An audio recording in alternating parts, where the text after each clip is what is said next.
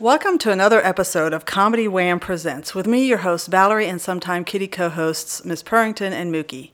ComedyWham.com is your place to go for features about all Austin comedy.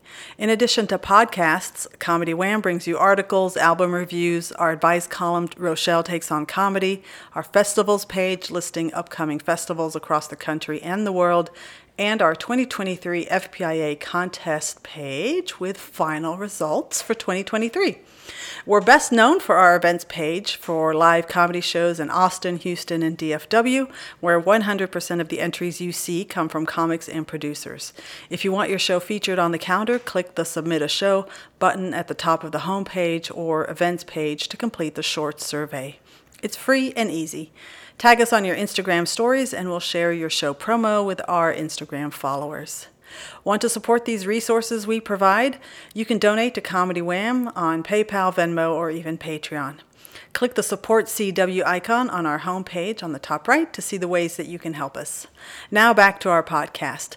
Launched in 2016, the Podcast Project brings you funny people and their stories. As a fan, I like to delve into a comic's background and motivations, and will usually take a detour along the way. Consider the interview a way for you to get to know the folks that make the Austin comedy scene one of the best in the country. If you like this podcast, please rate and review us. Today, we're talking to somebody who's originally from Massachusetts. He moved to Portland for several years and then moved to Austin a mere 2 years ago. He has not, despite the internet saying otherwise, opened for Phoebe Robinson, though he should. He won the second funniest person in Portland by Willamette Week, which I think is probably the equivalent to the Austin Chronicle. He'll fact-check me in a moment. He's co-host along with Comedy Wham darling Colton Dowling of the Some of This Is Bad podcast. And he thought he was having a great weekend when he featured for Bonnie McFarlane in mid-September. But by Sunday evening, Sunday, September the 10th, of that very same weekend, he was crowned the winner of the 2023 Cap City Comedy Club Funniest Person in Austin contest. And as a way to celebrate, this is our 300th Comedy Wham Presents episode. And now, Comedy Wham presents our guest, Dylan Carlino. Hi, how are you? Hi, good. You're so professional. If anyone here listens to my podcast, they'll be like, wow, that's a real podcast. Because my podcast starts every single week with me and Colton screaming. But that's Colton, and that's you. Yeah. So, yeah, we're both, yeah. It's insane. But, even just, a couple of months ago, we were like, oh, we should probably start, plugging ourselves. It's like, you have a full website. I'm like, okay. I'm sure Colton has not told you because he is so involved in so many things, and he's so busy. But the reason we call him our Comedy Wham darling is he literally saved our asses during COVID, because we wanted to give comics a way to perform. And so our web genius, Richard, figured out a way to do online shows with all the technology. I'm not a technology person. Yeah. And Colton was on board. He was our host. And we did these things from March until we wrapped them up by I think late November, early December.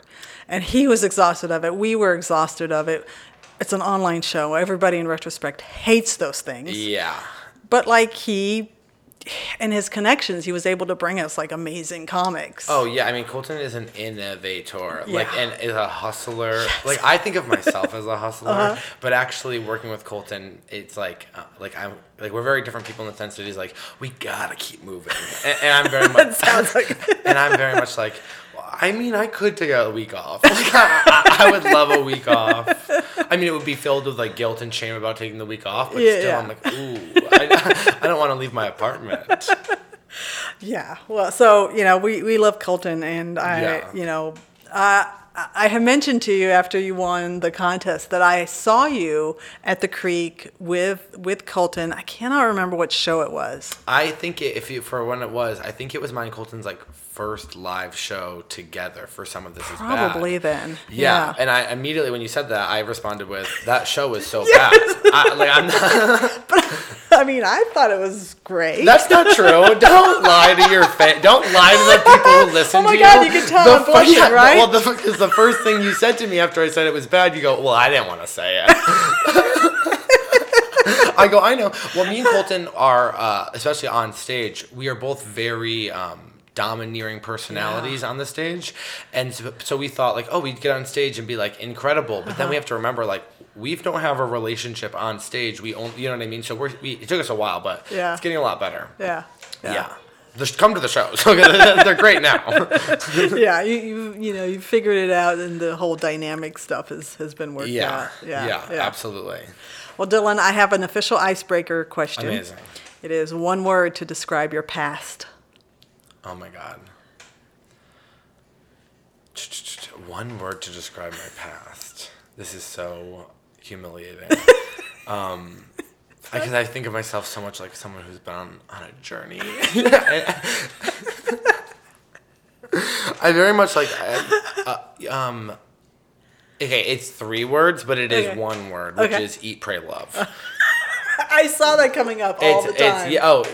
Well, that's my problem. Is like, God forbid you tell anyone who's writing something about you in comedy, and then all of a sudden you're like, well, now they write this in every single thing. And you're like, oh, I didn't realize they were going to use this bio. You know, it's humiliating. But yeah, eat, pray, love. I'm constantly on a.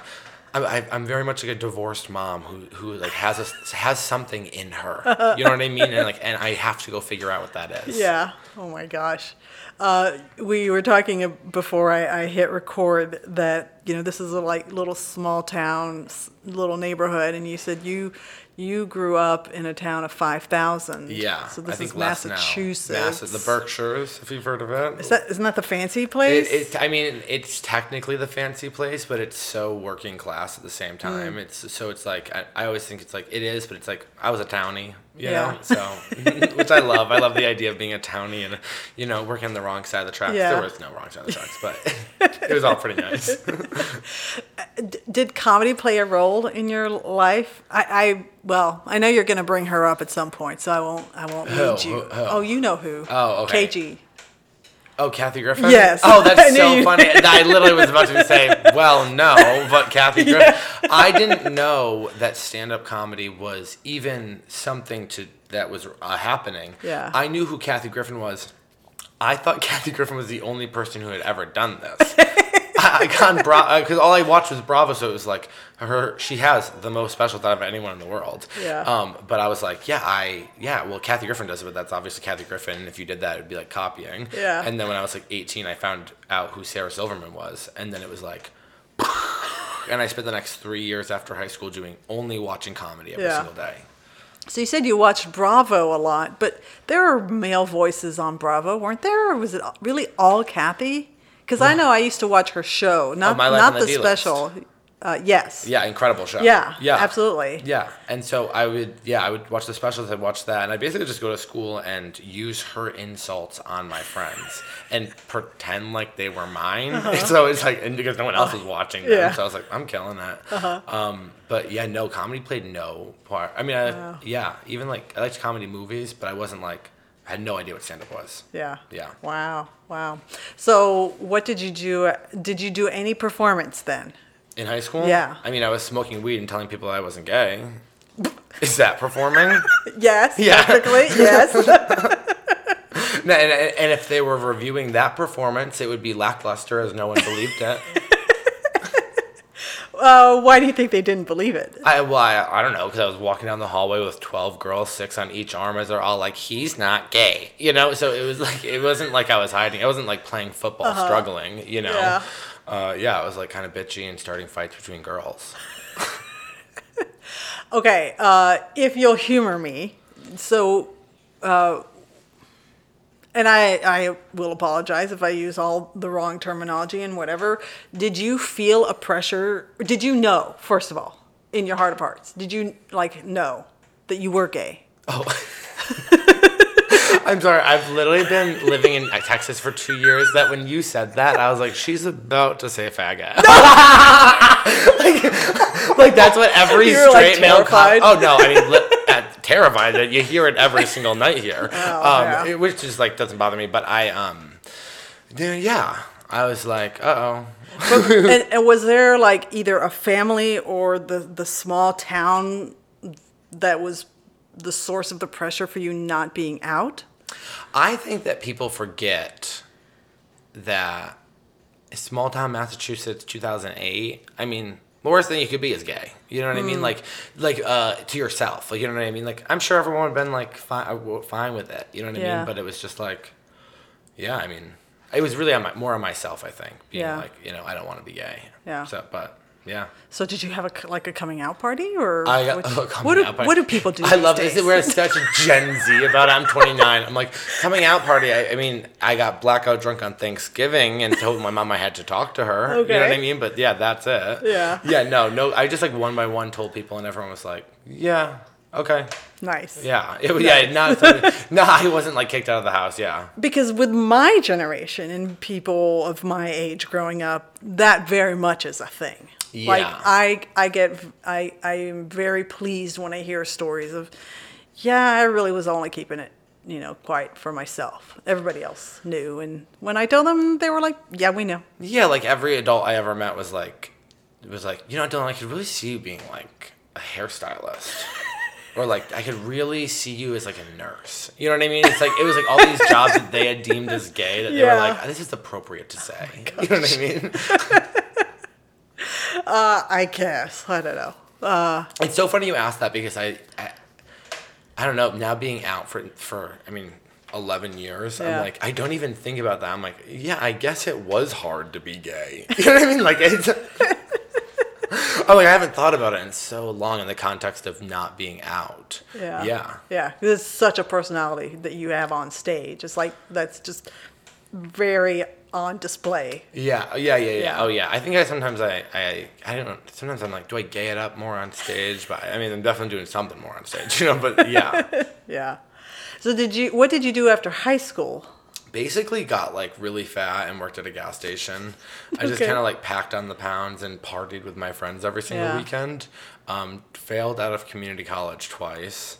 Cause I Congratulations. Thank you so much. The second time I had only kept going because I'd found a good group of people to have lunch with. Oh. So I would just like kind of go for the lunch. Yeah. And then I remember I told them, I was like, I think this summer I'm going to try stand-up comedy. And they were all like, yeah, do that. And then that summer I did stand-up and I was like, yeah, I'm never going back to school. Yeah. Yeah. What did you think you wanted to learn in community college? I think when I did graduate high school, I was like, I'm going to be a nurse.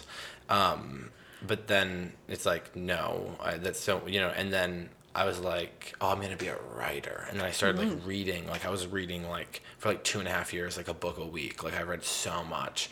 And I was like, oh, I really have like ideas and like these characters are coming. But I'm also like a procrastinator, so I never wrote a fucking word. So, but in my mind, I'm like, the stories are like breaking into me. Like, yeah. But then no. And then stand-up came in. It was like, oh, you write this and go right on stage and you're good. I'm like, oh, that's what I need. Yeah. The ADHD pipeline. Yeah. Well, the optimist in me wants to believe that you reading all of that stuff, whatever it was that you were reading, like it kind of informed. No, they were really like, I one time read all 18 Pretty Little Liars books. You know what I mean? Like it's okay, so you weren't reading Nietzsche. No. I would bring Anna Karenina to my to pretend to read outside like my teachers and my community college's like office hours to be like, I'm a thinker. You know, like, I'm not even fucking reading it. So you've been acting your entire life, Dylan, is what you're telling me. Yes, I'm actually an actor. So. All right, so you're living the life. I mean... So I'm smoking cigarettes, I'm working at the gas station, I'm chilling. I'm loving that gas station job. You're a health nightmare. A health nightmare. Oh, yeah, a health absolute, a walking demon. I'm at my small town, just getting blackout drunk, hanging out, and then, yeah. And a town of 5,000, you said you decided to do stand-up, but where do you go in a small town? So I do have a little bit of so this is, now that I'm doing stand-up for so long, I'm like, oh, it's so cool that it started this way. But I drove to Northampton, Massachusetts with a friend to go do I saw they had an open mic. And I was like, I'll go do that. And I went, and I think me and my friend were both so nervous. We both got drunk and went up, and I like it killed. You know, I'm sure if I watched it now, I'd be like, not good. You know what I mean? But in the moment, it felt like I was killing.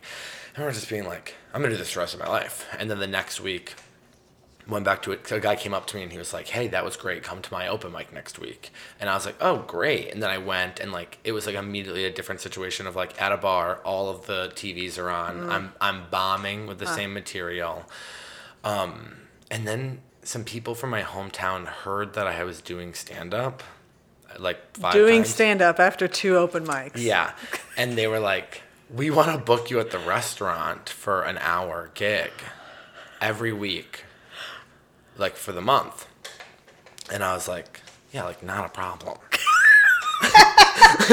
You've been acting your entire life. Yeah. So, well, no, I also am like no. delusional. Like, when you're a new comic, you're delusional. You know what I mean? You're like, yeah, it's not like I started in like a scene with like rules or any of this stuff. So I was like, yeah, like let's do the dates, and and I would love to. And I literally would just like, I remember feeling like I was a writing machine. I would like just write down 60 bullet points, just bring up my notebook on stage. It would be like packed out, and I would just like go through all of my notes, and I would do it for an hour. Yeah, it was nuts. And then I just started doing, there was like no open mics for like, I want to say like 4 or 5 months, and I was just doing these like bar shows in the Berkshires. And like my friend's mom was in a band, so I would like bring her amp, and I had like bought my own microphone and like just plug it in and like be at this bar and do well. And like, I knew like everybody who was coming to these shows, and like it's like almost like community stand-up. It's kind of embarrassing to think about now, but also cool because no one else did it this way, to the point where there was a guy who produced like a pretty well-known podcast in New York, and he lived in the Berkshires, and he started an open mic, and there was I think 5 or 6 of us as comedians. And he would give us everyone 7 minutes. But for the first one, like, I didn't know how this worked. I just knew I was going for an open mic. That, like, afterwards, he was like, I was like, I can't wait for, like, the next one. I think I messaged him. And he was like, you're not allowed at the next one. And I was like, what? Like, I thought I had done so well. And he was like, you did great. He was like, but it's a 7-minute mic, and you did 20 minutes. Oh, my God. And I was like, yikes. Oh, he was like, I was lighting you from the back. I was like, no one had ever given me the light before. I was like, I thought you were taking pictures. Like, and then he was like, okay, you can come back. And then did that, and yeah. Yeah. Wow. So you really didn't know the rules at all, even to that extent. No, and then we just all kind of, me and those 5 people, basically all in our different towns in the county, like all had our own open mics, and like once a week we'd be, sometimes only twice a month we'd be able to do stand-up. But it would always be that, and he would then bring in like New York comics, and he'd be like, come do a guest spot for them, but and he'd be like, come open for them, come do this. So I got to meet a lot of like really established comedians and work with them, but ultimately it like wasn't enough. But yeah. Did that what I saw on stage at the FPIA finals is this very rapid fire, like you were, and I read a press piece by, I know I'm going to get this wrong. It was by the Willamette Week that talked about like you don't really let the audience recover because you're on to like the next laugh, getting them to laugh nonstop. And they had a really charming way of putting it. Did that start from the get-go? Yeah, like from stand-up, even in high school, middle school, I'll say, it's like, I would say crazy shit because I thought it was funny. It's like, I would just say the first thing that would come out of my mouth, and it would make everybody laugh, and everyone since a young age would be like, why is it bad when I say it, but when Dylan says it, it's okay? Like, I have friends now who, like, we would be in Portland, and I would be talking, and they'd be, like, glaring at him, and he'd be like, he's saying it. You know what I mean? Like, I'm not saying anything, and you're mad at me. You know what I mean? Like, and so, I think that has always been it. And then the rapid fire is, like, just don't let them... I mean, I say some kind of edgy stuff on stage, so it's like... Yeah, it's like, don't... It's just, don't let them... it's so gross to be like, I'm edgy. I'm not doing that on this podcast. You know what I mean? But, like, I don't really like to give people a second to think about what I just said. Let's move on to topics. Who's bored? My gosh. Okay, so that has just been your style from the get-go. It's just part of your personality. Yeah. Okay, so you're getting some notoriety in the Berkshires. Oh, yes. So what precipitated the move? To The big Portland? move, yeah. I heard there was gay people there. You didn't hear that there were any in New York, which is closer? No, and actually I got to Portland and it was all lesbians, but which is pretty hard to deal with when you're a gay man. Oopsie. I guess I'm just showering with plants now, but which is what ended up happening in a lovely. And if anyone has the chance to live with lesbians, it's one of the greatest experiences of your life. But no, it's funny I said Eat, Pray, Love. I love Elizabeth Gilbert, who wrote Eat, Pray, Love, and very it's so funny how aggressive I am on stage versus spiritually at home. When I'm locked in my apartment, I'm like, yeah, so God's all within us and creativity, our ideas, and it's so stupid, but all these things came to fruition, and I had lost I want to say 75 pounds because I used to be over 400, and I ended up going to this workshop with Elizabeth Gilbert and her, and it was at the time where her partner was dying of cancer. And it was this weekend workshop with me. I mean, my mom paid for it for a Christmas gift, and we didn't grow up with money. So it's me and then hundreds of just upper middle class white women holding each other crying with these breakthroughs. I'm not even joking. It was actually one of the best things that's ever happened to me. And I remember I left that seminar of the 3 days, and it was on my birthday, but in the town next to me. I was it was just crazy. And I was I'm leaving this small town. My whole life I was I'm leaving. Yeah, I always wanted to move to New York, and I never did. And I was 23, and I was what the fuck happened to me? I'm stuck in my small town at 23. Stand-up's not going to go anywhere here. And yeah, I was I guess I just picked Portland. And a friend was I'm going to move with you. And I was I'm leaving with or without you. And a month before, she was I'm not coming. And I was that's fine. I already got an apartment for myself. And yeah, I had never been out there, and yeah, I drove across the country. Wow. Yeah. I'm just so fascinated by the choice of Portland. Okay, so was it really because you thought it was... I literally typed in gay cities in America. And I think it was literally between I think I was deciding between New York, Denver, Portland, or Austin. Yeah. And I was Oregon. Now that you're asking me, I'm how did I end up in Oregon? I don't know. Yeah. And then I just went there. Didn't know a single person. Yeah, of course not. You didn't do any research. You didn't do actual research. No, and then no, not at all, actually. And thank you for bringing that up in the podcast. Hey, I can ball bust too. I love it. No, I'm terrible at it. So please be gentle. No, the bag at the end. Please, yeah. I've seen what you do. Please, I can't actually handle what you and Colton do on the podcast. That's great. Yeah, I actually don't know. You know what? Also, my friend was moving to Denver, and we were let's do a cross-country road trip together. And we got all the way to Denver, and she was I want to keep going. This is so much fun. And we dropped her shit off and went to Portland. Then she flew back, and yeah, then I spent exactly to the day 4 years in Portland. Huh. Everything in my life is very symbolic, which is humiliating. But 4 is one extra number than Eat, Pray, Love, which is 3. So everything should be surrounded and based on 3. It should, but I always say Portland are my college years, even though I was 23 to 27. I was sure. Yeah. So you are obviously, and maybe I can't say obviously, but to me, you are very outgoing, sociable. So was it easy for you to drop into this brand new city across the country? Yeah, I think anytime that you move to a new city and you have comedy experience, it helps you. So I'd already been doing comedy for 2.5 years when I moved to Portland. And yeah, I think it's hard moving to Austin. I didn't know anyone here either. And it's hard at first, it's very lonely to move, but it's it's all about the thought of the future. It's I go to the gym 6 days a week. Now I do it for my mental health today, but I'm really doing it for Dylan in 6 months who wants to look a certain way or feel a certain way or do something. So it's it's lonely at first, but it's, you just push. I can push through, I'm a Taurus, I'm a bull. Okay. I can do hard work benignly every single day and then reap rewards later. It's that's fine with me. Yeah.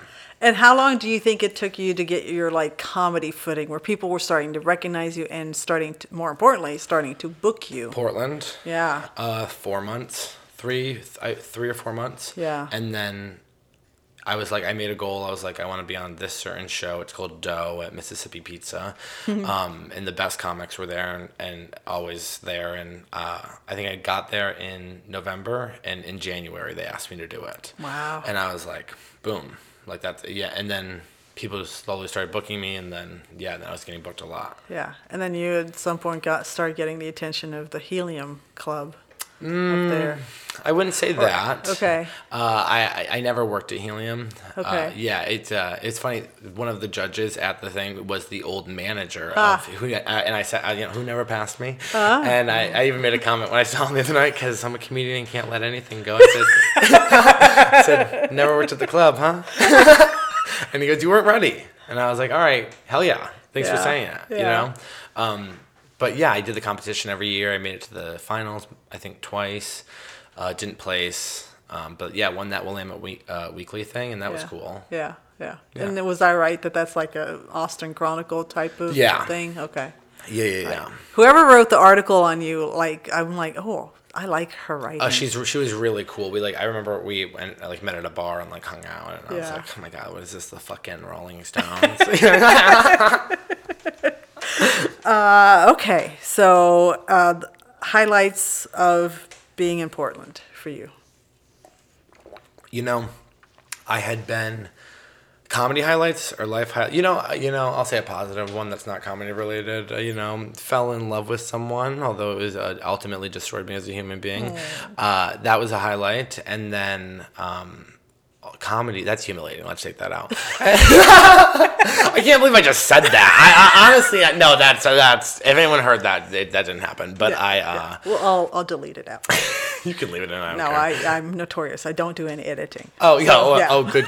So yeah, I actually was alone for 4 years in Portland, but I was listening to a podcast that I had started. Have you heard of the podcast Los Culturistas? I have heard of it. Yeah, so I started listening to them when they only had 3 episodes. They are now a huge podcast. And I remember my second year in Portland, I got to do their live show, and that was very cool. Wow. I was like, I can't believe I'm in the same room as them. I think I acted like a freak, and then and then also didn't do that well on it. So yeah, but also it was a highlight. Yeah. Thank God they didn't put the episode out, and that's incredible. Oh really? Yeah, it's they didn't put any of them out. Yeah.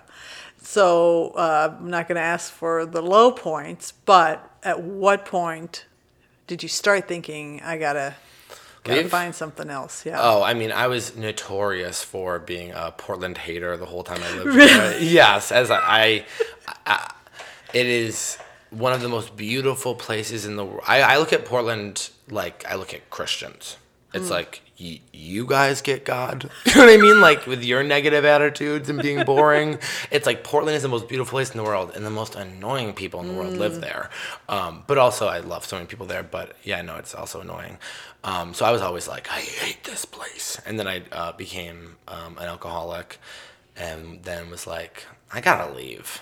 And also, everything comes around for me spiritually, where they were like, I was gonna live in my house for another year, and the landlords randomly 6 weeks prior were like, we are selling the house, and you guys are gonna have to move out at the end of the year. You can't do another lease. And I was like, I'm moving. I'm leaving. Yeah. Yeah. And did you do your thorough research again and search for gay cities? No, at this point I was like, I had $7,000, maybe $8,000 to my name, and had just bought my car, and which from a friend who gave me an insane deal on it, and I was had gained a bunch of weight back. Not that that matters, but I had started. I was drinking every single day, and I was like, I'm either gonna move to New York or Austin. And I went back home for a month and basically drank in my mom's basement every day. And then I was like, all right, I gotta move to Austin. I being in Portland and the clouds every single day for 9 months really threw me into a depression every year.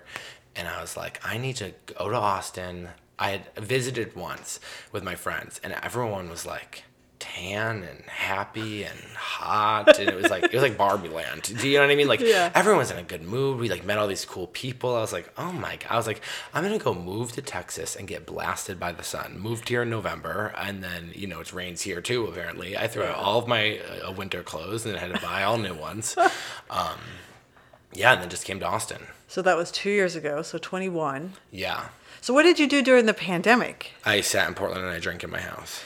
Okay. Yeah. Because were they pretty serious about everything locking down? The 3 months where it was like full, I mean, like I would walk around. It was like zombie apocalypse. Like it was like, it was crazy. Like it was like nuts. So like if you left your house and walked, people were like, you're a murderer. You know what I mean? Like it was like really intense. Yeah. And it was very, I would just walk around and be like, literally not a single person would be out. It was nuts. Yeah. So why did you, West Coast, LA, why didn't you think about moving to LA? I watched so many comedians in Portland be like, I'm going to move to LA. And then they come back every 3 weeks to do all the shows because they don't get on any shows down there. Sure. And also then they all want to move down there and they want to become a writer or do things like that, which is like, great. I would love to figure that out one day. And Austin was like, people were talking about like, the new club and like, and this is going to be something about, and I was really like, I was in a moment where I was like, I don't know if I'm gonna like keep doing comedy. It was the only time in my comedy career that I was like, I don't know if I can keep doing this. I hadn't written a joke in like a year and a half. Like I had nothing new. When I first got to Austin, I don't think I even wrote a joke here for the first 6 months. Like I was just like, I drank for 1 month and then I was getting sober and going out like very little, but like, I couldn't write anything new. My brain was like broken from drugs and alcohol. Well, I was going to say you were depressed, you're drinking. Oh, yeah. Yeah. Yeah.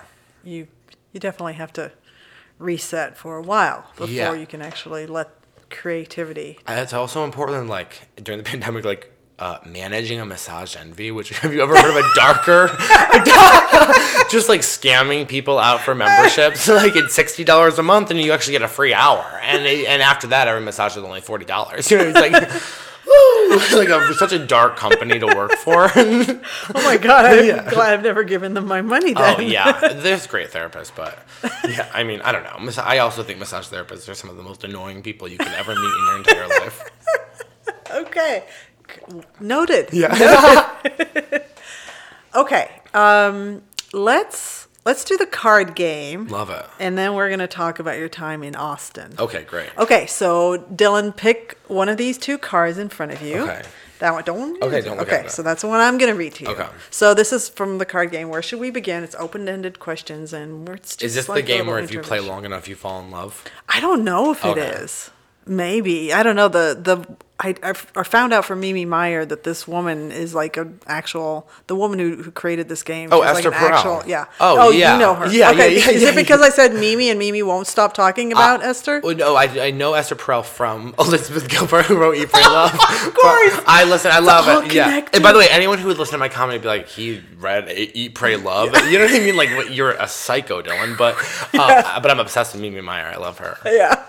Okay, so these are just open-ended questions just to, see where we're at. So Am I go ahead. starting? Yeah, you're starting. Okay. Oh, wow, they really get deep, huh? Yeah, they do. This is the last time I felt like an imposter. Like an imposter. Oh, goodness.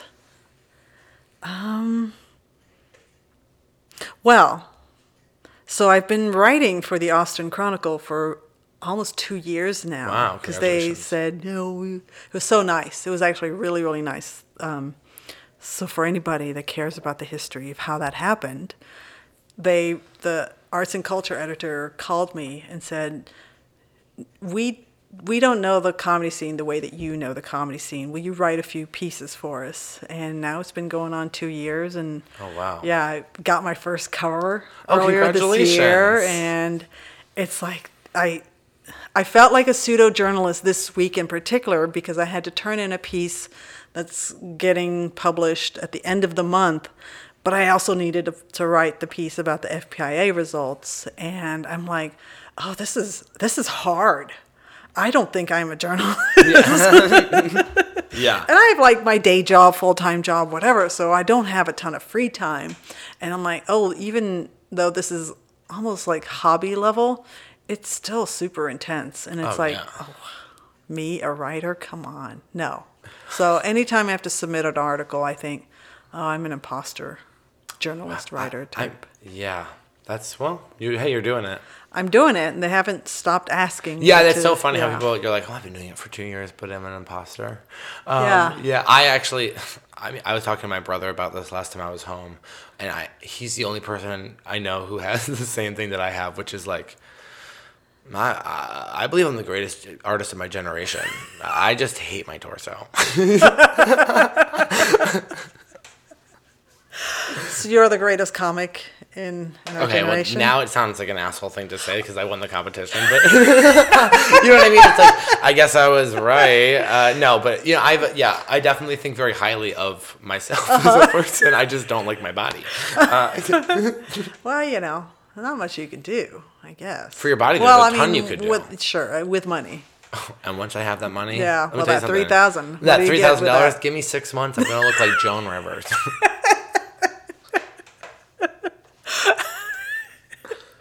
After how many surgeries, though? I think of hers. Like at what stage of her surgery? I mean, like the last year of her life. Oh God, no, Dylan, don't do it. I'm just kidding. Don't do it. Don't do it. Okay, all right. Ooh, this is a good one. The last time I felt free. I live my life free. The only time I feel trapped is when I'm serving waiting tables. But then, yeah, I don't feel like... I feel very free in my everyday life. I don't... I live alone, make good money at my job, do comedy every single night. I can do whatever I want at any single time. Yeah. Nice. I guess all the time. That is good. Yeah. Yeah. That's like the most important thing to me in my life is being free. Yeah. Because you do give off, to me, I mean, you probably don't have these, pseudo deep conversations all the time, but you do seem like you have felt trapped at various, trapped in Portland, trapped in your small town. You're so observant. I didn't even put that together. I go, me? I feel free all the time. What are you talking about? No. No, yeah, I guess you're right. I also am someone who very much will just be miserable for years and not realize it. You know what I mean? And then be like, oh, that's how I feel. Like people are like, how can you deal with the heat? Sometimes I'm like, oh, I'm actually miserable all the time. I didn't even realize how hot it was. You know what I mean? But yeah, you're right. I am someone who gets trapped a lot. Yeah. I think I'm just building mountains to kind of hike up them, So it's like, maybe I like it. Yeah. Maybe. Yeah. Maybe I like feeling trapped just so I can break out of the cage. Yeah. Well, hopefully Austin gets to keep you longer than another 2 years. Oh, yeah, I think so. Yeah. I think so. Yeah. I think it'd be dumb to leave now. So let's name names. Who were your first friends when you got to Austin? Oh, my God. My first friend is Colton. Was he? Colton's my first friend. I met him. Me and Colton, I had met Colton 2 weeks. It was the first show I ever got booked on. Uh-huh. He was also on it. And it was at a brewery, and it was his first show back after rehab, and I was also 3 weeks sober. We both were a month sober, and walked in and both kind of stared at each other It's the gaydar? I know. Gay, recognized gay? Yeah, and then I went up and I had a great set. I did all old material, and he was like, "You're great. Come down to the creek or whatever." He actually lied to me. He was like, I was like, I heard someone talking about a venue, and I was like, oh, you own? He's like, I own a bar, and I was like, yeah. But then he saw me go on stage. I was like, you should come down to the creek.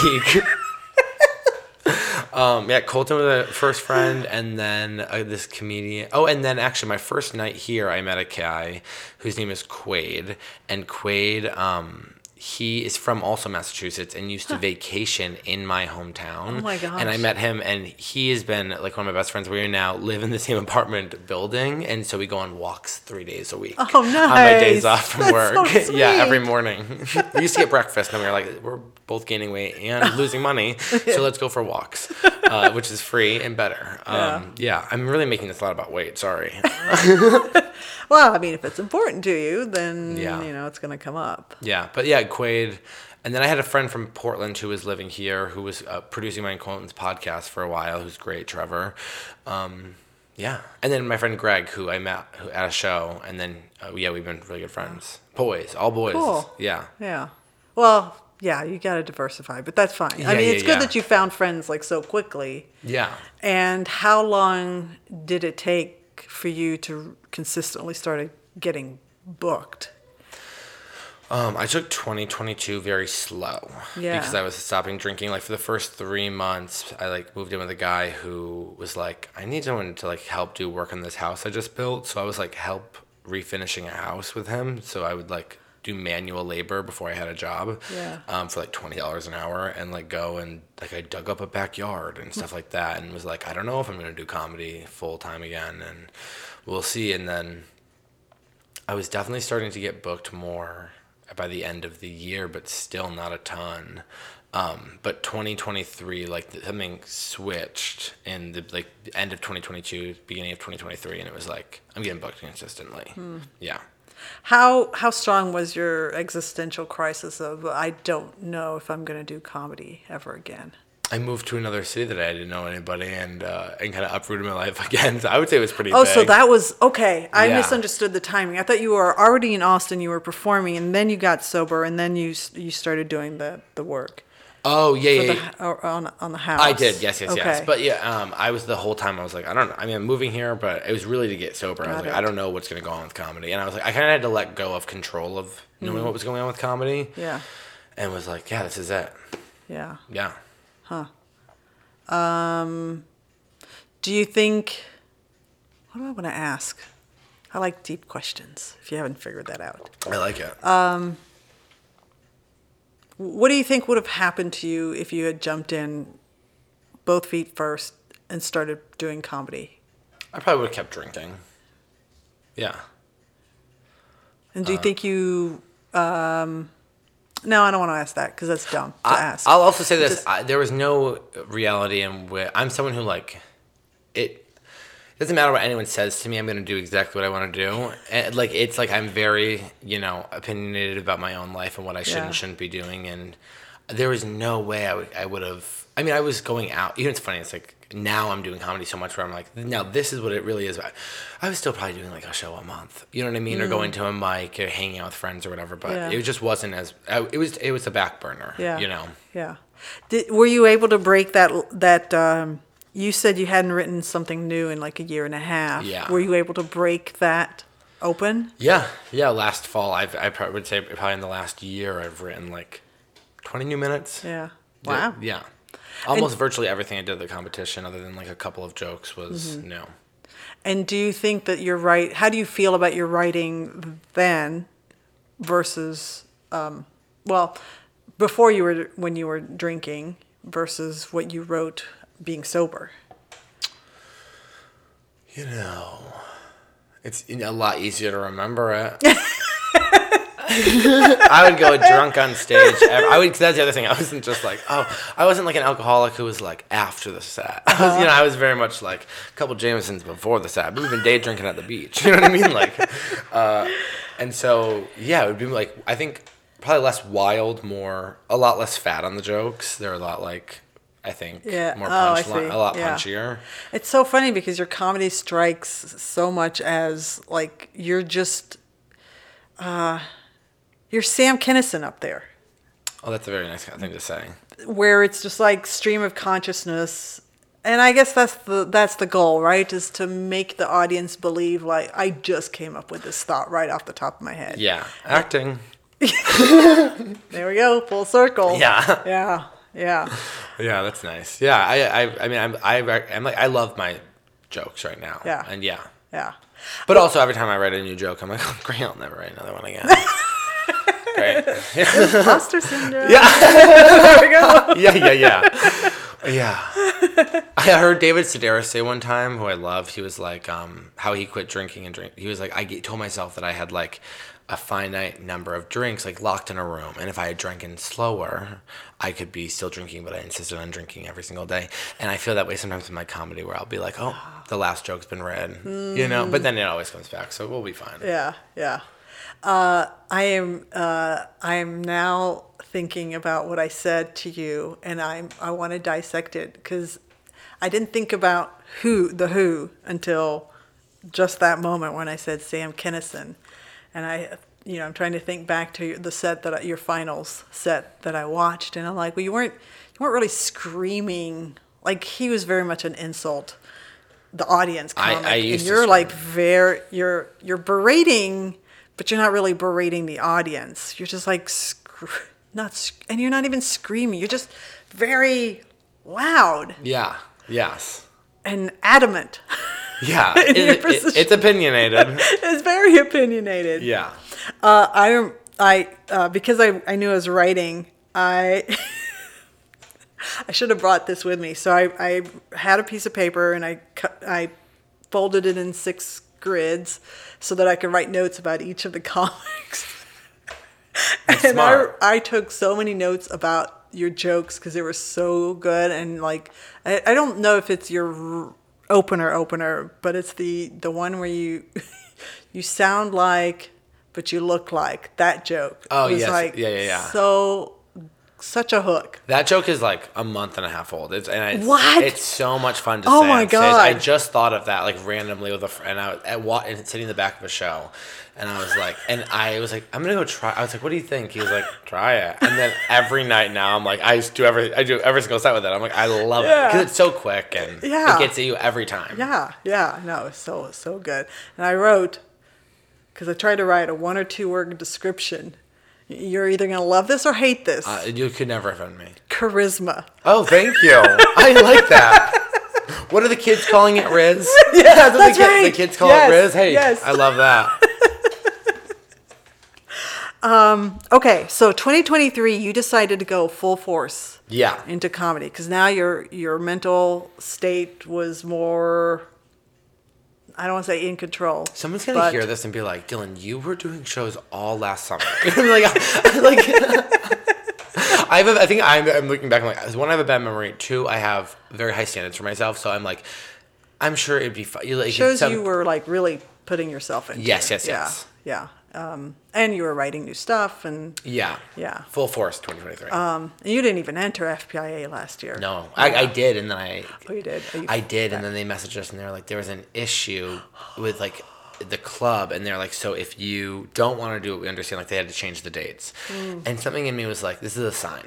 You don't want to do this. You don't feel ready to do this. Take your name out of the bucket. I'd done the competition 4 times in Portland. You know what I mean? So I was like, I don't want to do it. Yeah. I told myself I'm taking it slow. I'm not doing the competition. And my friends were like, "You're crazy." I was like, I don't care. I'm not doing that. Now I'm glad. I'm like, oh, who's right? Yeah, exactly. Now you can lord that over the. Okay, so let's switch to you and Colton podcasting. Yeah. Well, every comic has to have a podcast. Yeah. So, what was your genesis of an idea for you guys doing this? I think me and Colton met. We were like, we really like each other, and then he invited me to Rebecca's birthday party at a pool party in the hotel, and something happened where like we were chatting and laughing and giggling, and I didn't realize this about Colton. He's someone who like he'll meet you, he'll love you, he'll invite you, and then he'll walk away from you at the party. My new life is like being like, where is he? Like it's like I don't know where he is ever, and we were just in a pool, and we both like looked at this guy, made eye contact, and then he said something, I said something, and he turned away to run in the pool, and I was like following after him, and we were like, this is it, and we were like, we want to work together. We were like very much talking about like we have to do something. We were like, we have to have a podcast, and then me and Colton became friends from doing a podcast. Yeah. Nice. Yeah. Nice.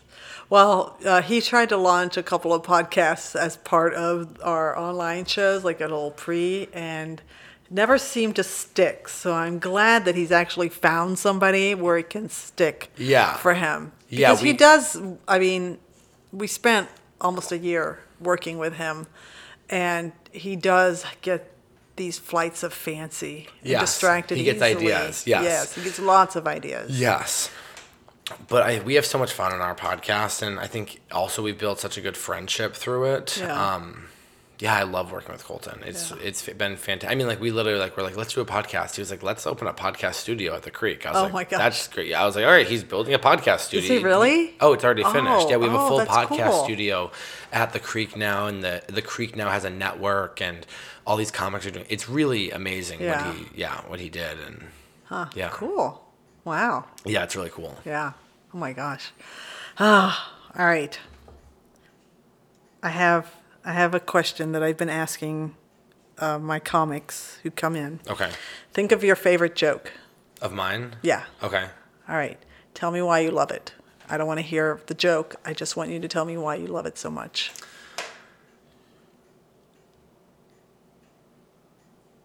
Why do I love this joke?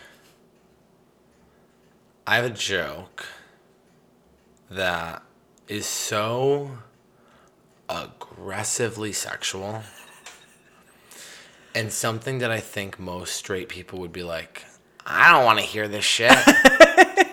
Like those are it's the type of story that you hear and you're like, Jesus Christ, the gay kid, like they could and you see these straight men laughing so hard at this joke, and they're like, you see them have the revolution of like, they're just guys. You know what I mean? And I love that. Yeah. So many of my jokes, I think, do that. Like so many straight guys come up to me after my shows, and I love that. I'm always like, they like have the realization like, he's gay, but he's like me. And I'm like, isn't it crazy that we could be similar? Yeah. Yeah. Yeah. Oh my gosh. Do you think that that's a conscious effort on your part, or is just you have the knack? I just like say what I think is the funniest thing. Yeah. And yeah. Yeah. I also like I think I have no influence from, this isn't a good or a bad thing, but I have started doing stand-up when I was 21. So I didn't have those like early 20s. I'm part of a gay scene in a city. Mm-hmm. I moved to a city. We went from a small town with like my friends from high school who I hung out with like the girls and their boyfriends, and those guys thought I was funny, and then to immediately doing stand-up comedy. So it was like, I don't think a lot of times, I can't believe I'm about to say it. And I'm not trying to say like, I'm not like other gay guys. That is not what I'm trying. I'm exactly like every other gay guy you'll ever meet in your entire life. But I don't think that a lot of straight men are around gay men enough to be like, oh. I don't know. Actually, everything I'm saying could be completely wrong. And I actually have no idea what I'm talking about. I'm like actually one of the dumbest people you'll ever meet in your entire life. I was humiliated on my own podcast recently when I was asked when the Revolutionary War was. Uh-huh. Do you want to guess what I said? 1914. Oh my God. And then they said second choice, and I said 1416. Like I'm dumb. You know what I mean? So don't ever think I'm someone here trying to be like, I'm different. Uh-huh. I am. Well, that's your closing speech or your acceptance speech is the Kathy Griffith to Conor McGregor. Absolutely. Quote. Yeah. I love both of them. Yeah. I do think it's so funny to be a winner. Not like the winning the competition. I haven't even let that sink in yet. I'm like, people say it to me, I'm like, let's not talk about it. But I'm like, it's making me uncomfortable. Because I've been walking around the last year being like, I'm a winner. I'm the best person in the world. Like, yeah. And now it's like, I guess manifesting's real. You know, it's like, I don't know. But I think Conor McGregor's attitude of like, I'm not gonna apologize to fucking anybody. I'm like, that's what I like. I'm like, yeah, me either, Conor. Yeah. Oh, that's good. I mean, hopefully you don't meet his fate and have a competition and just randomly break your leg. Is that what happened? Yeah. Oh. Yeah. He's so handsome though. I think he's a bad person, really? but I don't know. I know. Well, I guess I don't know. No, I've never. He's not your type. He's definitely not my type. What's your type? Oh gosh. I don't. I was watching UFC for a stretch there, and there was this young kid that was just like, he'd do the dread. I mean, it's so inappropriate, but he'd do the dreads and then he'd dye them, and I just like that. I'm a dork, but I'm gonna be like, cool. Yeah. That's I think my type, as opposed to the look at me, that walk. That's the thing. Not the me. Conor McGregor walk. No. I like when they look like they got nothing good to say. I like a dumb guy. I always say the type of guy I'm attracted to has like his last name tattooed across his shoulder blades. And he's like, family first. You know what I mean? Like, I love that shit. Or it's a reference. He talks about like respect a lot. You know what I mean? And disrespect. Yeah. Oh God, that's so hilarious. Okay, what do you want to do now that you're the champion? Now that you are the winner, it's official. You know. It is official. You know, it's funny. I did this competition so much in Portland that this is bad to say, I wasn't taking it very seriously until the finals. And even in the green room, I was like, what joke should I do? What joke should I do? Like, a big part of it, I was like, not sure if I was going to do that one big joke at the end. And, because it meant nothing in Portland. Like, you would win it, and you'd win whatever the cash, like, I think in Portland it was like $1,200 or something. Like, it was not great. And then nothing happened. And sometimes those people would move to New York or LA, and they would move back within 6 months. And you'd kind of it'd be like everyone drank with you afterwards and was like, but it didn't happen. And then so afterwards, when I'm like shaking the hands of like the JFL people, I'm like, oh, I literally had not put it together until the day of like, this is actually an opportunity. Yeah. And so then I was like, oh, fantastic. So honestly, I'm just keep going. No matter what happens, I would love to do it all. Yeah. And blow up and go on tour and do things like that. But, it will happen when it happens. Yeah. And I'm going to do comedy for the rest of my life, so it's a marathon, not a sprint.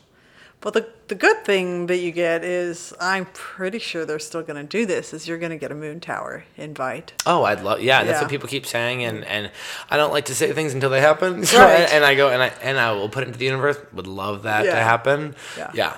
Because Moon Tower is also really great about having, like, different showcases, and they'll do an LGBTQ showcase, and it's like, okay, well, Dylan's got to be on that one, and then he's going to open for somebody really cool, and then do the local showcase that they have. So it's good. The one thing that I want to compliment you on is, again, it's all based on that finals night, is a lot of times there's an expectation that if you're going to perform in the club, especially at Cap City, that you don't have to be clean. Oh. But you can't be dirty, raunchy, gross. Yeah. And I want to compliment you on, doing a really nice job of being somewhat kind of raunchy, not gross, but raunchy, but like, it's dirty sexual material. Pulling us in, and because you're making us laugh, like you aren't giving your audience a break at all from the laughter. Thank you. They're like, well, it doesn't matter. Yeah. Because I am pissing my pants from laughing so hard at what he's saying. Yeah. I also sometimes think like my jokes will be about like that, like the one very dirty joke I said in that's it's like 4 minutes. But to me, it's like, it is such a sexual joke. It's like insane. You know what I mean? My 17-year-old was in the audience. And I'm sure he loved it. But I think what's so funny about that story is like, to me, it's more of like, I guess even when I think about it, I'm like, the only thing that would be embarrassing is like, I'm like, can you guys, the vibe is like, can you believe I did this? You know what I mean? Like, even I'm shocked. You know what I mean? It's like, you're upset. Think of how I deliver it. You know what I mean? And it's just so fun and so out there and stupid and silly that it's like, what are you going to get mad at? We're just having fun up here. Yeah, but I do it. Yeah, I hadn't even done an open mic at Cap prior to that. Yeah. Wow. So I didn't know any of the rules. Might want to do a few. Yeah. Because the ideal is they ask you, to host a show. But prior to the competition, I couldn't even get on the mic. I was signing up. Yeah. Wow. Yeah, I had no relation. Yeah.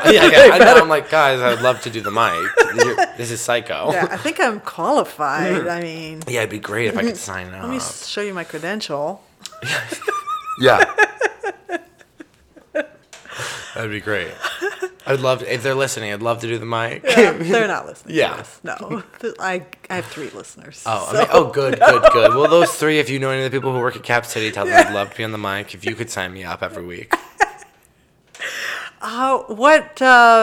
You already said you'd love to eventually do a tour and, all the cool things that comics do. Are you gonna move at some point, do you think? Yeah, this is Yeah? hell on earth with the heat. And I do believe that Austin, and I live like North Campus, West University, that's whatever. What did I just say where I live?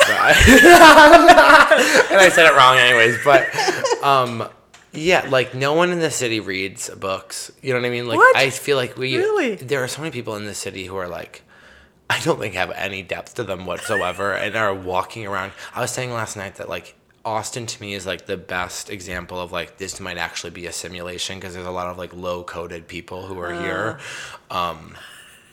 You just meet people, everyone's just like, things are good. I'm like, I don't know if they are, Wow. Yeah, the only other place I would live is New York City or quit comedy and like move to a small town and open up a diner. So those are my two options. Okay. Yeah.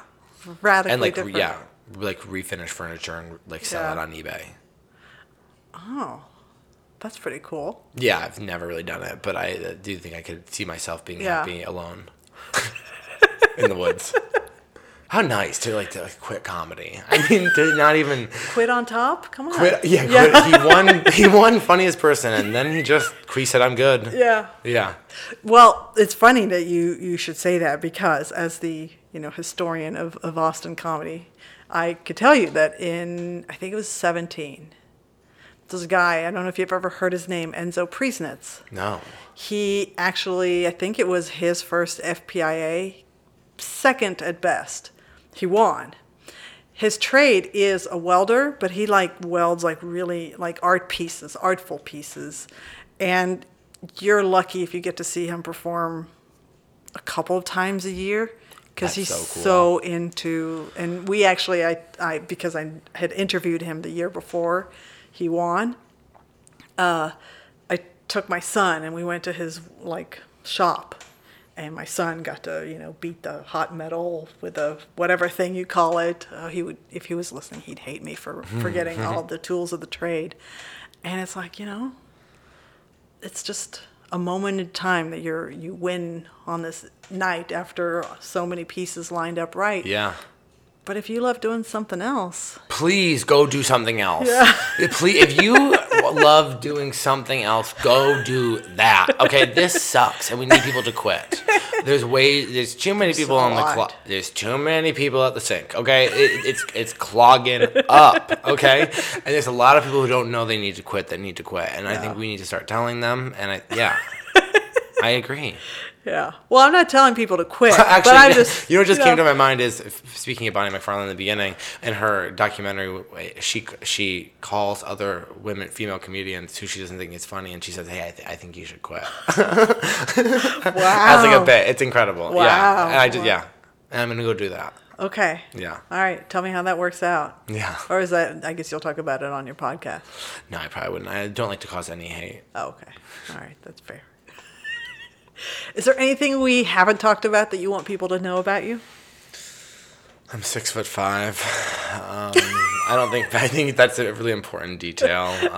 Great face, good personality. This is not doesn't a Grindr drink. profile No, thing, I don't want to be on Grindr anymore. I'm looking for love. Oh, okay. Not about me. Yeah, I don't know. Follow me. That'd be cool. That's basically it. Yeah. What do you know about me? What do you need to know about me? Oh.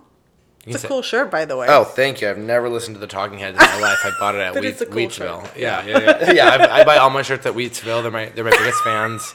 Wait, isn't that a grocer? It is. It's incredible. Yeah. But they have They have band T-shirts and stuff Oh, like wow. that, and everyone who works there is really nice. And I'm an owner, so I paid the that's- $70. Oh, wow. Yeah, you get Cool. it back if you move. I've never been inside. Really? Yeah, I went to school here and I never went inside. Why? I don't know why. Is it because I never saw Avatar until 2 years ago because I was everyone was talking about it. And I was like, if you fools like it, I won't. You know what I mean? And then I watched it 2 years ago and I was walking around being like, have y'all seen Avatar? Okay, it's good. That's how you are with Wheatsville. Maybe, yeah. It's so I don't good. know. I mean, from here, it's not very convenient. I live right next to it, so I go to the gym, and then every single day, if you want to see me, go to Wheatsville Co-op in the afternoon. I am there buying kombuchas, buying drinks, buying little snacks, I mean, I probably already spent the winnings I won at the contest at Wheatsville. It's so expensive. I think that's what I thought is, I'm living the miser life of a college student. I can't afford to go in there. Oh, no. I mean, I am a server and I can't afford to go in there. And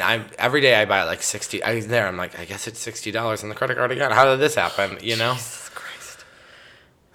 Great stuff in there. Well, we will not be sponsored by them after all this trash talking. Oh, trash talking. I love it. Okay. Are you ready for your closing question? I would love it. Okay. One word to describe your future. Oh, wow. You really love the one words. I do. One word to describe my future. You know what? On track. On track. You like breaking my one word. I know. Yeah, well, I'm a rule breaker. On track. Listen, it's all going to happen. It is. You don't know where you're going to end up necessarily, but yeah, you'll end up somewhere. For sure. I could also see myself getting like really rich, quitting comedy, and like remaking like in my own voice Phoebe Bridgers word for word albums. You know what I mean? Like genuine. You know what I mean? Like I could see that. Maybe I'll start doing poetry. Yeah, you are very you do okay. Now is Colton rubbing off on you, or you two just that in common? The flights of fancy. Oh yeah, no, yeah, we have very different interests, but like we're both constantly like, oh my god, anything could happen. I'm like delusional though, so it's like who knows? Oh, yeah, in the best way possible. Yeah, Okay. Like I was gonna get a Maggie Rogers tattoo. Do you know who that is? I have no idea. She's a pop star. Okay. And then I didn't get it because I was like, I don't want to be at a dinner party with her and have to be like, there's a tattoo. You know what I mean? Like it's like that's the kind of delusion I'm in. Like I believe so much in myself that I stop myself from getting a tattoo. Be having a dinner. Well, I will be. You know what I mean? Like that's it. You have to believe it. Sure. Okay. Well, on that note, that's a wrap on comedy. That's it. Wait, Okay, no, wait, okay. don't wait. Okay, Stop. don't yell at me. I do everything long-winded. So, very good. That's a wrap on Comedy Wham Presents 2023 FPIA winner, Dylan Carlino.